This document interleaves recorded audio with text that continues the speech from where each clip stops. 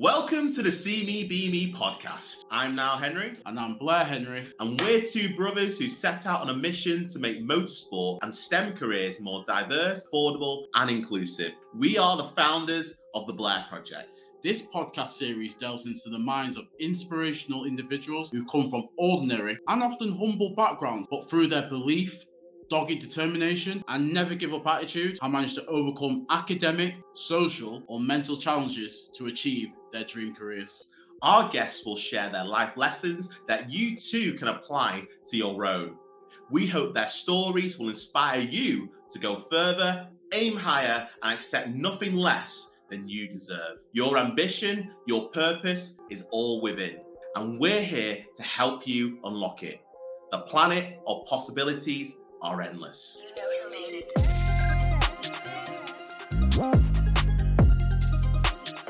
So, on today's episode, we are joined by Elsa Zekeng, who is a scientist, an entrepreneur, and a policy advocate. She has a PhD in infectious disease, and she is a global health and founder of Soccer Data, a startup with a vision to increase diversity in clinical trials. Elsa has been championed as one of the most inspiring, prominent, and influential Black voices in UK tech. Today, we'll be discussing Elsa's journey as an entrepreneur, her ambitions for the future with her newly set up company Soccer Data, and some of her greatest achievements throughout her career and work. So, without further ado, let's get started. And welcome to the See Me Be Me podcast, Elsa. Thank you very much, Niall and Blair. Great to be here.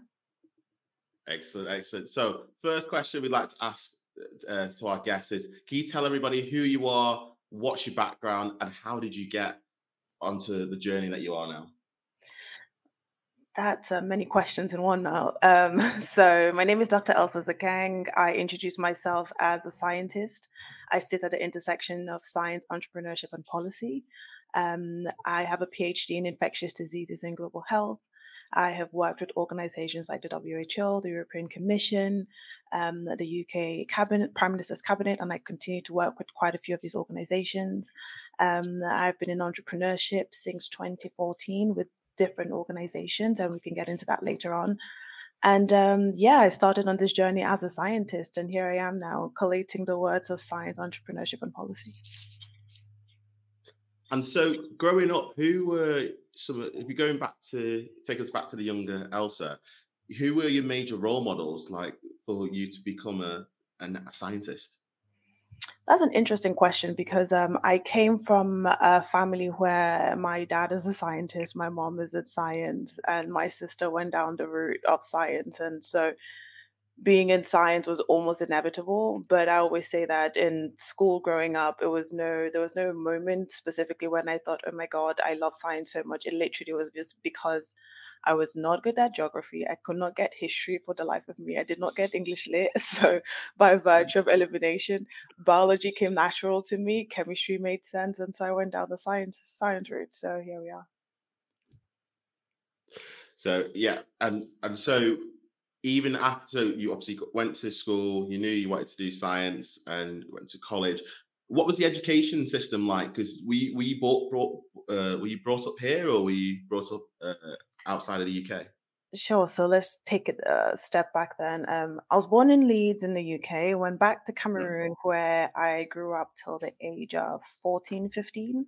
So I went to a secondary school in Cameroon called Our Lady of Lourdes. In Cameroon was a boarding school, probably one of the best at the time. It probably still is. And I then left Cameroon at age 15 to come to the UK where I did my A-levels at another boarding school in Reading called Queen Anne's School. The theme here, by the way, is that I was in an all-girl boarding school for 7 years. Clearly, my parents were like, yeah, stay away from the boys. But I think that the theme, actually, which I did not learn until much later on when I was at university, sitting on a panel at the Liverpool School of Tropical Medicine, was that I remember this panel. There were about 4 of us, women who were at least at the level of PhD in science. And we looked around and all of us had gone to all-girl boarding schools. And then someone had asked a question from the audience that apparently there's a correlation between girls staying in science and technology and engineering and maths and girls going to all-girl boarding school.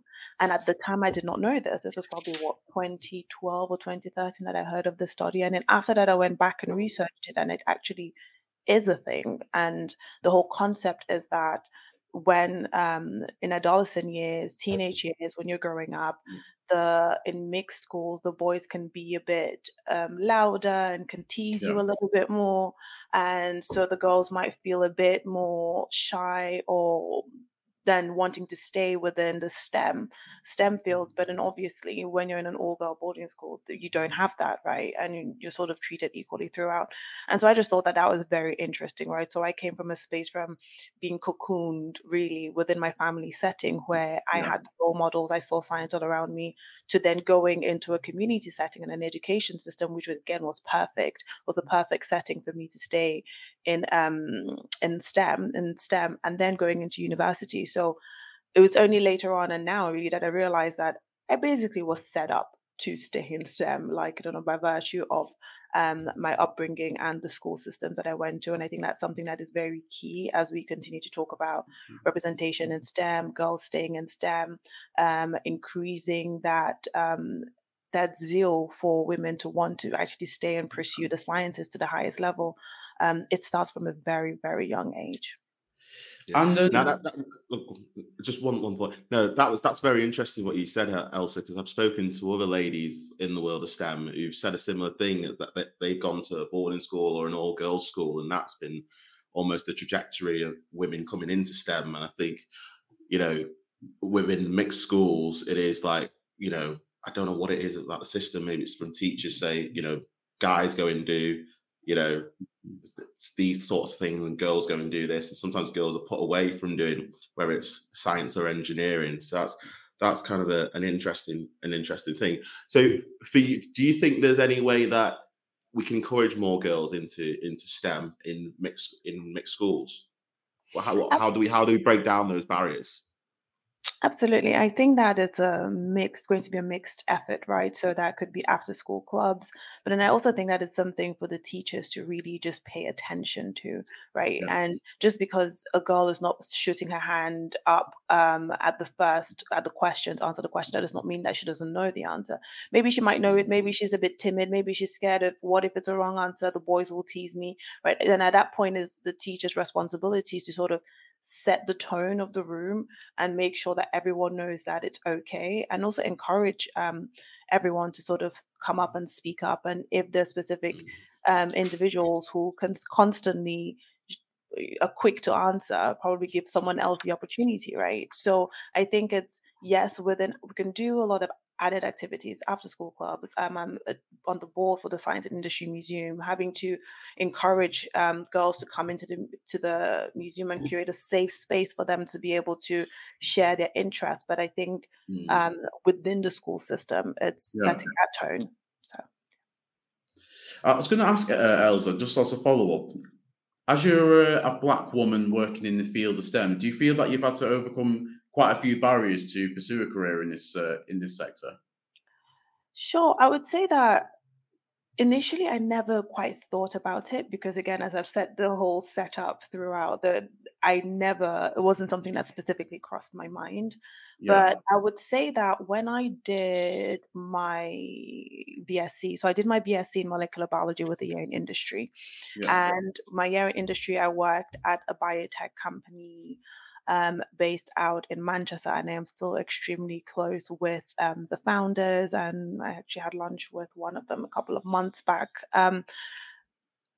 The whole company, I was the only woman and the only black woman, and I think within the building, I probably was like the only black woman. And by virtue, not even by virtue of that, I would say that some of my biggest allies and mentors have been white men. yeah, So I would say barriers, I would not particularly call them barriers. I would probably say I was encouraged. And I think that my attitude whenever I went into work was always, what can I do? How can I learn? And this is not to say that other women don't have these barriers, right? But I think that because of how I was conditioned within my growing up, not being in STEM was not an option, right? I didn't come in seeking the validation or seeking for someone to encourage me, because I already had that. And that is a privilege that I understand. It was just looking for allies to support me throughout that process. And I was very lucky to have them. And in terms of where you are today, I mean, you're currently the founder of Soccer Data. Yeah. Would you be able to just take us through your organization and why you set it up? Sure. So, Circle Data is a baby that has been brewing for a long while, subconsciously, and finally is coming to fruition. I think, as I've mentioned, I'm a scientist, and health equity has been the running theme through almost everything that I've done. So, from the age of 16, I was working with UNICEF on Yeah, um, a really reaching increasing communications towards specific diseases. But Circle Data, I would say, was born. The idea was born from my PhD. So I did my PhD in infectious diseases and global health. And during my PhD, I focused on collecting biomarkers for influenza A diagnostics. And during my PhD as well, I used samples from Senegal and West Africa and samples from here in the UK, London, and Liverpool. And the whole premise was very much, how does genetics affect the biomarkers that we find? yeah, And the premise behind that is that at the moment, for genetic research, genetic data from Black and ethnic minority communities come up to about 4%, wow, whilst the rest is very much white European, right? And again, if the data that is being used to create medications, drugs, clinical trials, everything in between is predominantly on over 90% white, right? That means that our genetics are not being represented. And that definitely means that the drugs that are being created puts us at a disadvantage, right? yeah, And over COVID, I did quite a few different talks. And one of the interesting questions that kept coming up, which we saw in the news, was what was the clinical trial representations of Black and ethnic minority communities? And it yeah, was extremely low. And we saw that with hesitancy to take up the COVID-19 vaccine and quite a few of these different reactions towards the vaccine.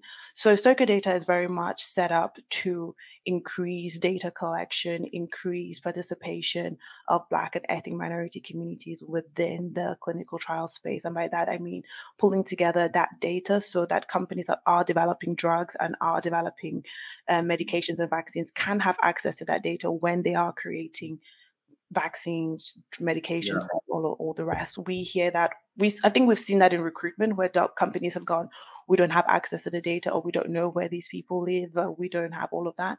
And Circle Data is very much trying to bring that to the forefront, and also engaging with our communities to really understand the importance of participation in clinical trials. I understand the historical um, context behind it and our yeah. resistance from Black and ethnic minority communities to not want to engage. But it's remembering that as long as we stay out of the engagement, we see that now with AI, we're literally just going to keep getting left behind, because if our data is not there, then AI will be trained on data that is overrepresented of white and ethnic minority, of white demographics. And then Yeah. again, the equities keep perpetuating, the inequities keep perpetuating. So, yeah, Circle Data is here to bridge that gap between pharma, biotech companies, and Black and ethnic minority communities as it pertains to biomedical data and clinical trial research. So you were saying one of the things I found interesting was you're saying that there was not a big intake of like Black people embracing clinical trials. Do you feel there's a fair element there in the reason why Black people don't take part in clinical trials, Oh, or absolutely. not as much? Yeah, No, absolutely. In May 2023, so earlier on this year, we conducted a piece of research that we engaged with Black and ethnic minority communities and understanding trust and clinical trials. And we heard a lot of it, right? And we know that there's a massive fear element, which is in America, you had a Tuskegee experiment. In the 90s in Nigeria, you had a vaccine trial that went on that did not pass the ethical approvals. So yeah, there are many reasons why Black and ethnic minority communities are refraining from participating. But I think there's also the flip side of when these things have happened, there have been solutions that have been put in place to be able to ensure that they don't happen again. But we don't hear about Yeah. those solutions, right? That have been put in place, and so we end up in a situation where we don't trust. There's a massive trust element here. You saw Black communities don't trust the motives, whilst white communities don't trust the competence. And I think that was a very interesting nuance. So, with when you came to vaccine development, white demographics were saying, well, the vaccine came out quite quickly. We don't trust how it was developed. So it wasn't that they didn't trust the systems developing it, whilst Black and ethnic minorities communities say, well, I don't trust the motives and I don't trust the system developing it. They're trying to use us as guinea pigs. There's so many of these statements that were being made. Like, what happens if I have an adverse event? What happens if I have a reaction to it? So it's up to us then to shine the light on it and encourage these companies to increase transparency, but also to engage with our communities, because there are so many diseases that we face that are not being researched just because there is a limited amount of information around how it perpetuates within our system. So, yeah. Yeah, I was gonna ask a question in terms of that piece around, you know, 'cause in terms of the pharma biomedical industry. Was it just because they're not doing those trials on Black people because, maybe the industry is not as diverse, and then, there are too many people banging the drum about getting medication for people from Black and ethnic minority backgrounds, or is it just that they want to, but it is down to the motives for the Black community? It's like, oh, we can't trust it if it's if these new and emerging drugs, like, we don't know, it might have side effects. So do you think it is more to do with the motives behind it, like Black people just not wanting to get involved in clinical trials, or do you think some of it might be that the industry might not be diverse and there might not be too many people banging the drum to do medication for ethnic minorities or to trial it on ethnic minorities? No, absolutely. I think it's absolutely both ways. So there's a lack of diversity in terms of sponsors from these companies and engaging with our communities. And even when they do engage with our communities, there's a lack of trust. I think Blair and I were talking earlier on about when you go into schools and people see people like yourself and Nile having being successful and excelling within the space, they think, oh yes, I can do that too. Within the biomedical space, if you don't see someone like yourself, it probably is an increase in mistrust or an increase in skepticism, right? Um, there are several reasons why. There are other reasons why pharma and biotech companies have stated why they've not engaged. Some of them have included that um, participation takes longer to recruit within our communities. And this is, I think, for reasons like this, you have to probably have an education piece and build that trust over time. They've stated that our communities, when you do recruit, sometimes we don't stay on long enough. So there's a higher dropout rate. Yeah. Now, reasons around that, I could not particularly, I'm not too sure of that. But I think definitely there's a lack of sponsorship from our communities. But then also on our flip side, right, from our communities, it's even the awareness of clinical trials, right? There's even, are we aware of what is going on? Are we aware of, if I had God forbid, but if I had a cancer today that was like specific to my genetics, would there be a medication or a clinical trial that I will be able to get onto that might give me a life-saving option? I have heard of medications that have been produced where they're more tolerance for people from Black communities just because of how the medication was produced. But so I mean, I think there's a confluence of factors on both sides. So education, trust, mistrust. But I always say at the end of the day, the onus and the responsibility will remain on the pharmaceutical and biotech companies to be able to ensure that they engage with these communities and make sure that their processes really are ones that our communities can engage with in a long-term basis. And just to add to that quickly, because it's very much a regulated space, right? So the FDA earlier on last year actually put out a statement where they're now ensuring that pharma and biotech companies make sure that when they're submitting approvals for drugs, they actually have a specific representation for Black and ethnic minority communities.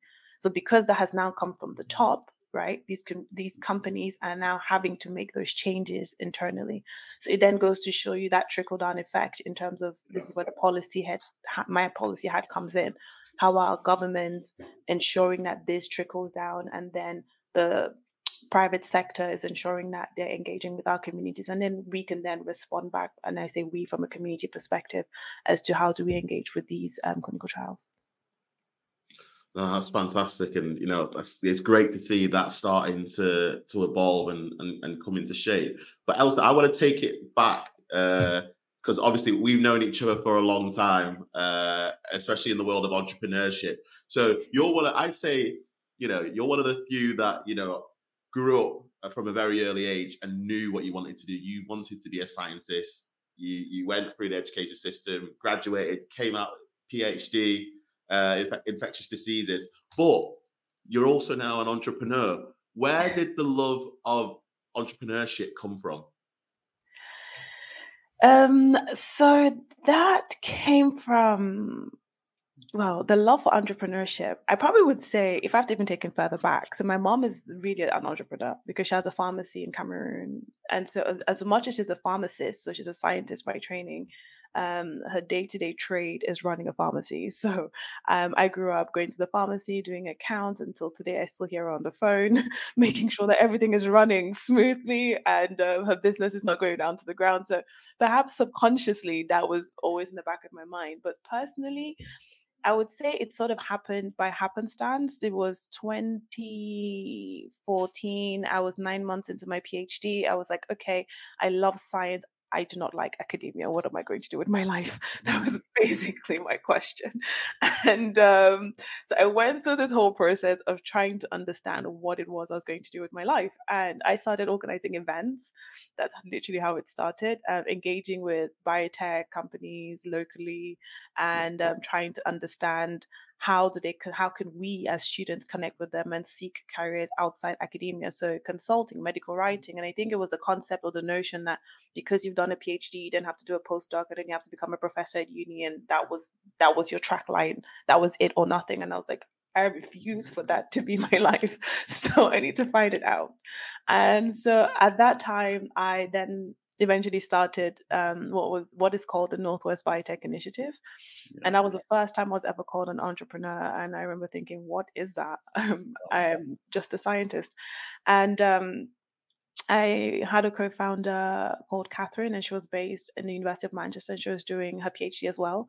And we were going down the same track.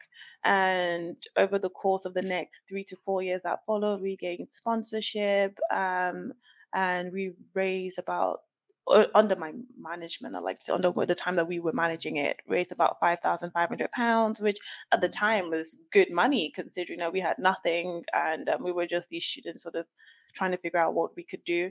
And but then life really happened, which was I had to finish my PhD, right? Like I still had a PhD to do, and I could not run NBI per se as a business, and I also could not drop out because my visa depended on this, on me doing my PhD. So so that was the first go at entrepreneurship. So I then had to step down from running it, and NBI still runs till today. It's in its 10th year. It's quite wild to think that we started something 10 years ago that is still going. And I think to date, over 30 students have gone on to gain jobs, internships, full-time positions outside of academia. Thank you. And I went up and saw the team earlier on this year and continue having conversations with them and seeing how they can continue developing it. And so yeah, that was the first bit. And I think after that I thought, oh, this entrepreneurship thing, I like it. Let's see what else we can build. So yeah. I wanted to just go back through. This is from about 8 years ago, Elsa. I was reading from your bio that you worked alongside the World Health Organization during like the outbreak of the Ebola virus back in 2015, and I believe you had to spend 6 weeks in Guinea? Yes, Was it that's during the outbreak? So could you take us through that experience and like some of the challenges that you faced? I can't believe that's been 8 years now. Good Lord. It feels like it was just yesterday. Sure. So it's 2015. I'm doing my PhD at the University of Liverpool. The lab that I was in specifically focused on respiratory diseases. So we did influenza, Ebola, Yeah. MERS, and COVID actually.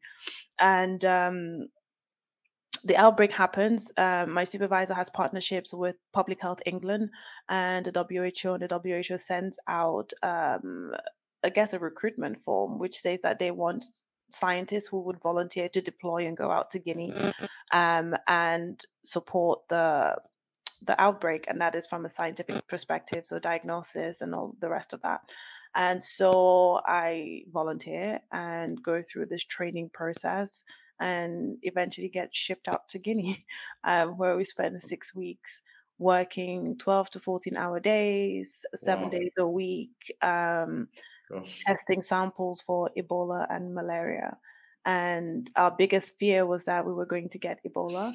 And that was the whole point. Just make sure you don't contract Ebola. I think I was prepared for the physical toll it was going to take on my body. I was not prepared for the emotional toll.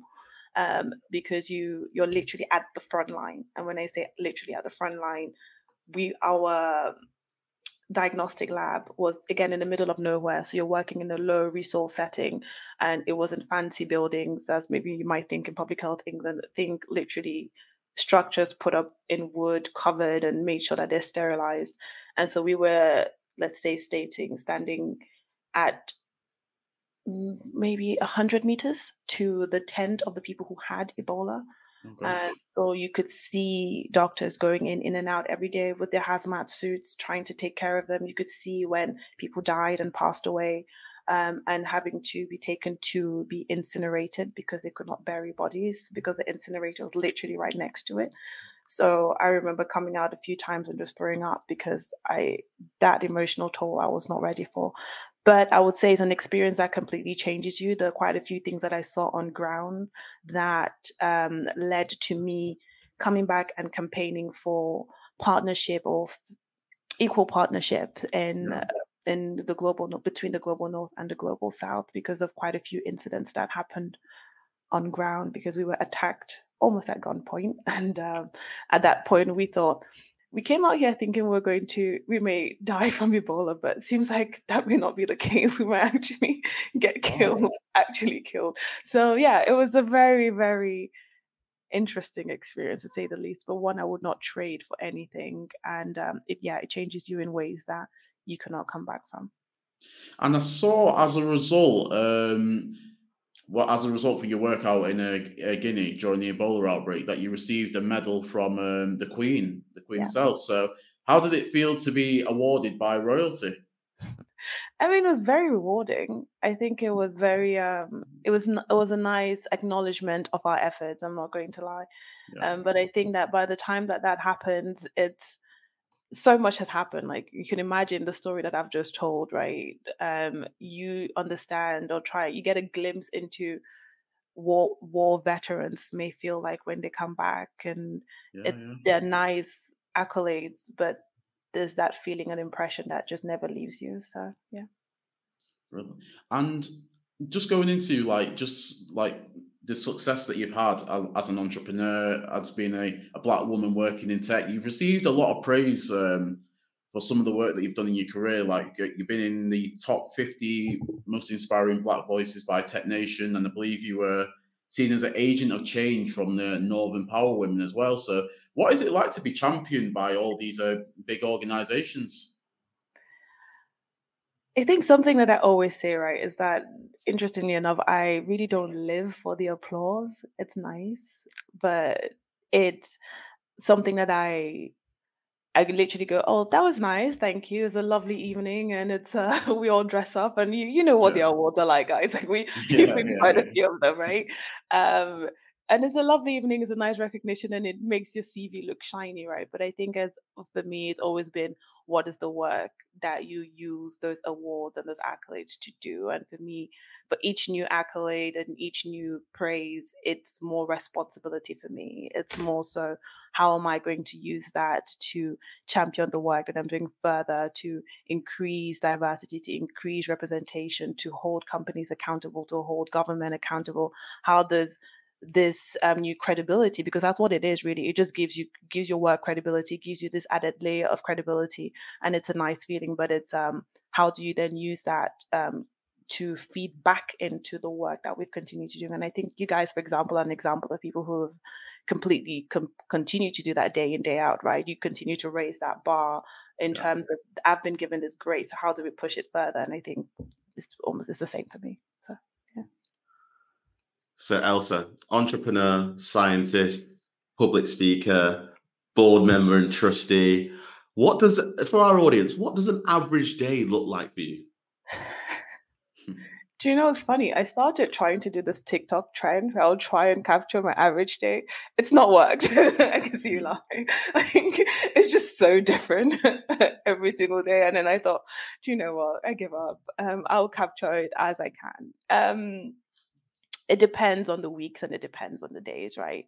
At the moment, it's obviously the summer, so board meetings are in recess. And those will pick back up in September. But on a day-to-day basis, I would say it's a mix of client engagement, is a mix of where our projects at. It's a mix of sending out pitch decks. It's a mix of reaching out to investors, following up on others, and making sure that those that are already secured are happy, and thriving. So it just literally depends. And then of course, in between all of that, you try and fit in working out. And I'm very much a runner slash do yoga. You try and sleep properly, you try and eat properly, and then you try and catch up with friends and family. That never works out as you would, or at least for me, it doesn't always work as balanced as I would like to, but trying to fit all of that in. And I think I've got into a phase where I am no longer rewarding that consistently busy lifestyle, and just knowing that it's a marathon and not a race. It's probably something that we're going to be doing for the next 10 years. And trying to burn yourself out while doing that is inefficient for everybody involved. So take it as a day at a time, have that to-do list, tick it off, and then tomorrow is another day. And then go on now. No, go ahead. I was just about to say, Elsa, in terms of just starting out with your career and all the skills that you picked up along your journey, what would you say are the 3 skills or traits that you picked up on your journey that's helped to make you the success that you are today? 3 skills. I would say consistently learning. And by that, I literally mean continuously putting yourself out there. And that could be formally or informally. Clearly, I've done that formally through all my education, formal education. But I would say that the entrepreneurial ventures that I've gone through have taught me as much. So, and I continue to do this. So, for example, yesterday I had an interview for the Quantic MBA business school. Now whether I get in, I guess we'll find out at some point. But it's just continuously putting yourself out there to continuously learning. 2, I would say adaptability. You have to be able to go with the flow. I think we've seen that with COVID. Everyone had to pivot, change, find different ways. But that is literally your everyday life as a business owner, especially in entrepreneurship, and really for successful life. You have to be able to pivot. And I would say thirdly is people, right? Relationships. People do business with people. You might be competent, but if someone doesn't like you, they will not do business with you and they will not succeed with you. And I think sometimes we think competence can overshadow likability or overshadow being an arrogant piece of work, but it cannot. So I think it's just being able to build those relationships and leverage your networks and just be a nice person. So yeah. And where would you like Soka Data to be in the next 5 years? Oh, that's a very good question. Soka Data, will be launched. In 5 years, it would be working with pharma and biotech companies. And you can think of, we can go as big as the J&Js, the Novartis, the AstraZenecas, and being able to support them with access to data in their clinical trial research. Well, not just clinical trial, I keep saying clinical trial, but just preclinical research, and then obviously clinical trial research as well.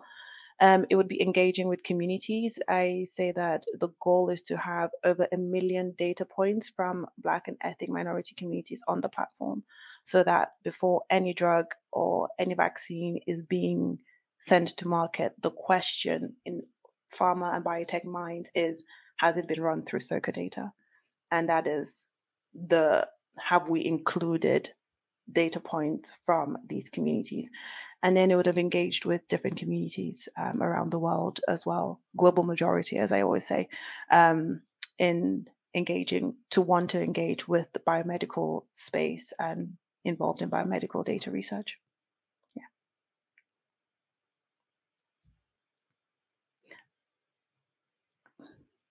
Sorry, I didn't realize I was on mute. So how soon can we see will the platform be launched? Is it coming later this year, or is it next year? You're pushing for deadlines now. No, you're waiting, and you know that I'm clearly holding back on a lot of things. Like, how far can I go? I would say, can we get the first reveal on the CBBB podcast? Maybe we'll say that when it's about to be launched, I'll come back here and say when it will be launched. But it's all being developed at the moment. But the goal is to have it launched by next year. I could say that now. Q1, Q4 next year, we will see. Well, we'll be keeping our eyes peeled on this, Elsa. So we're about to go into the bonus part of the CBBB podcast, where we ask 3 fun questions. Well, they are fun. One of them's quite serious for me, though. One of them is, and we're going to go into the serious one first, Elsa. And I will be judging you on the answer here. I'm worried. So, should pineapple be on a pizza? No. Absolutely no. That's an easy one.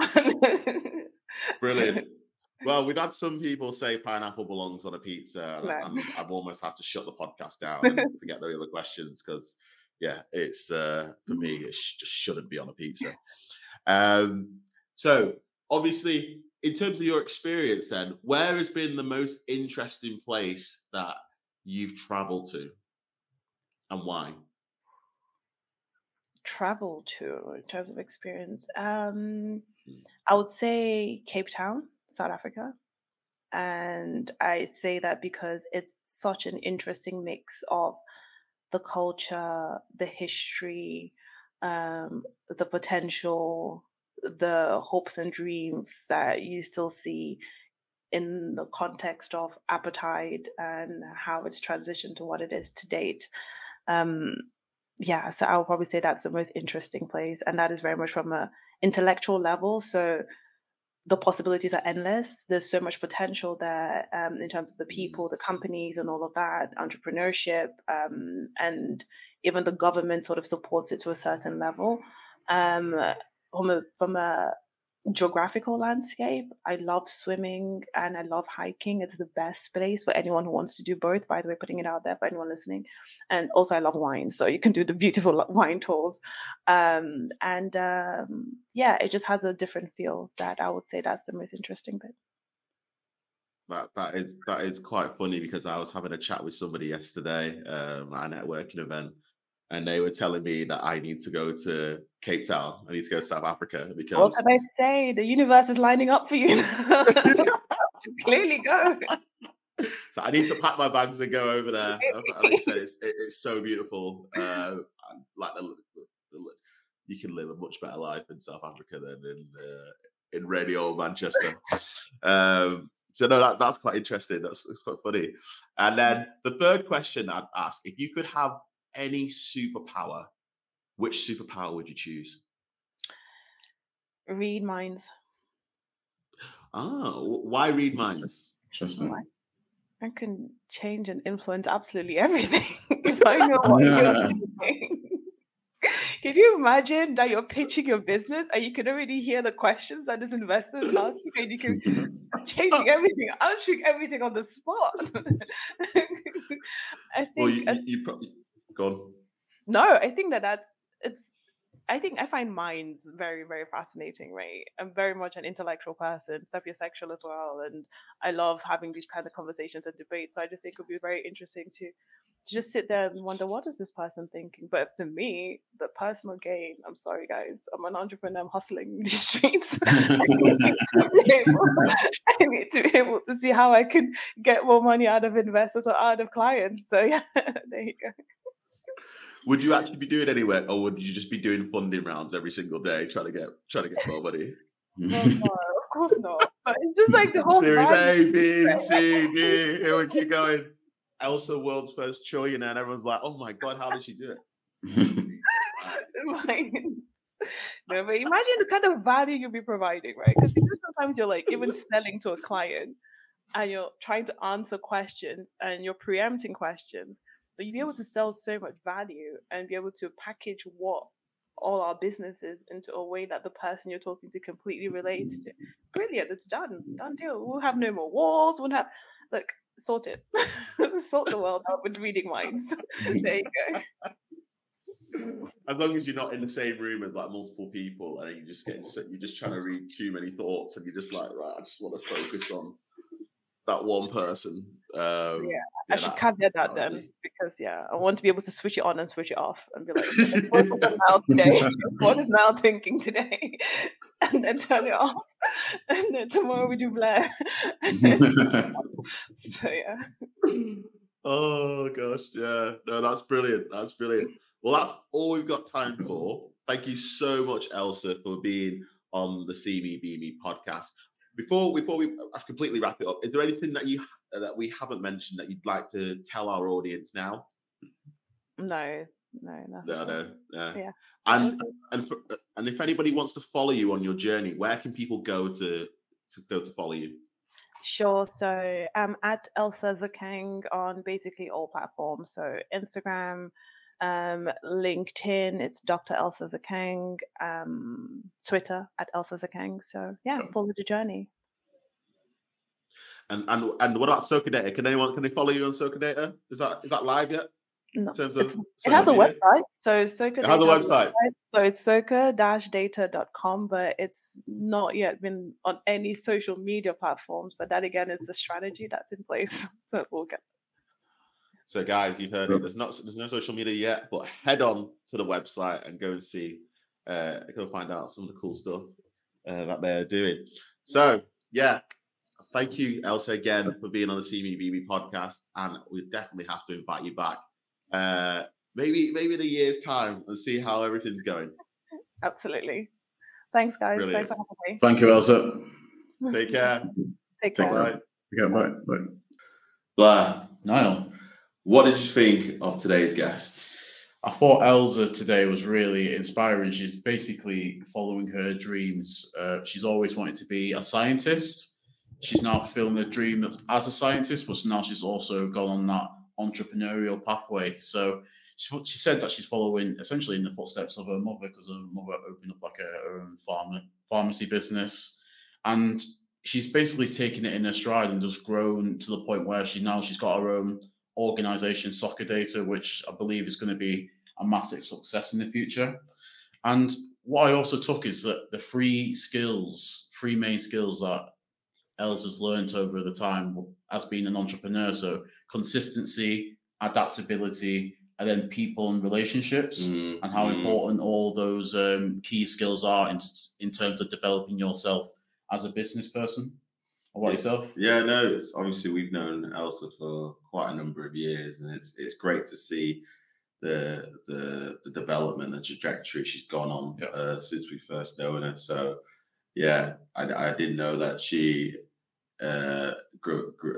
It's interesting to know that she grew up from a very early age wanting to be a scientist, and I think it's that importance of having role models. Yeah. So obviously, her mum owning her own business and her dad, they both of them being scientists, have encouraged her to follow that pathway. And there's that little thing of that a lot of the women who end up in STEM careers all went to all-female schools or boarding schools. Yeah. And Elsa, she's discovered that, and she went to boarding school as well. So, and the little topics, the little conversations that we've had about how do we get more young girls from mixed schools to get involved within going down a STEM-related career. Was a really good quick chat. It was a good chat though. And yeah, no, it's just finding out more information about the biotech, biomedical world, big pharma, and how, it's interesting that they do discriminate, not purposely, but against, there's not enough clinical trials being done with people from different races.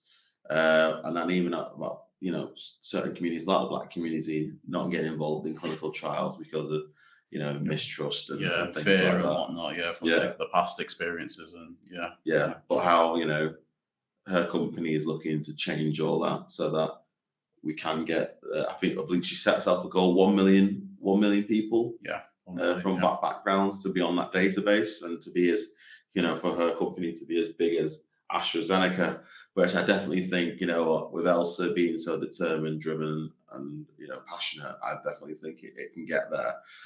So I'm very excited to see where the future holds for Elsa and her business, and hopefully they've obviously not launched a product yet, but hopefully maybe in a year's time they've managed to raise the investment and they've launched it, and then we can invite her back on the podcast to see how well she's doing. It would really be great to hear where Elsa is by this time, either next year or within the next 2 years. But I think she's on the right path at the moment, and wish her all the best in her future ventures. Yeah. And so, guys, if you really enjoyed this episode, make sure to like, comment, and subscribe. We are on the following platforms. We're on Instagram, Twitter, and TikTok at Get Me Motoring, and then we're on Facebook, LinkedIn, and YouTube at The Blair Project. So if you're not, go and subscribe to us on all of those major platforms, and stay tuned for another exciting episode of the See Me, Be Me podcast. Take care. This is Blair and Nile signing out. If you've liked today's episode, make sure to like, comment, and subscribe. The Blair Project is on all major social media platforms, including Facebook and LinkedIn and YouTube at The Blair Project. We're also on Instagram, Twitter, and TikTok. Yes, we are on TikTok at Get Me Motoring. If you'd like to follow myself individually, I am on Instagram at Nile Henry, and also LinkedIn at Nile Henry as well. And if you want to follow myself, I'm on Instagram as BlairHenry_97, and also on LinkedIn as just Blair Henry. So we look forward to having you on the next episode. So stay tuned. Take care. Until next time.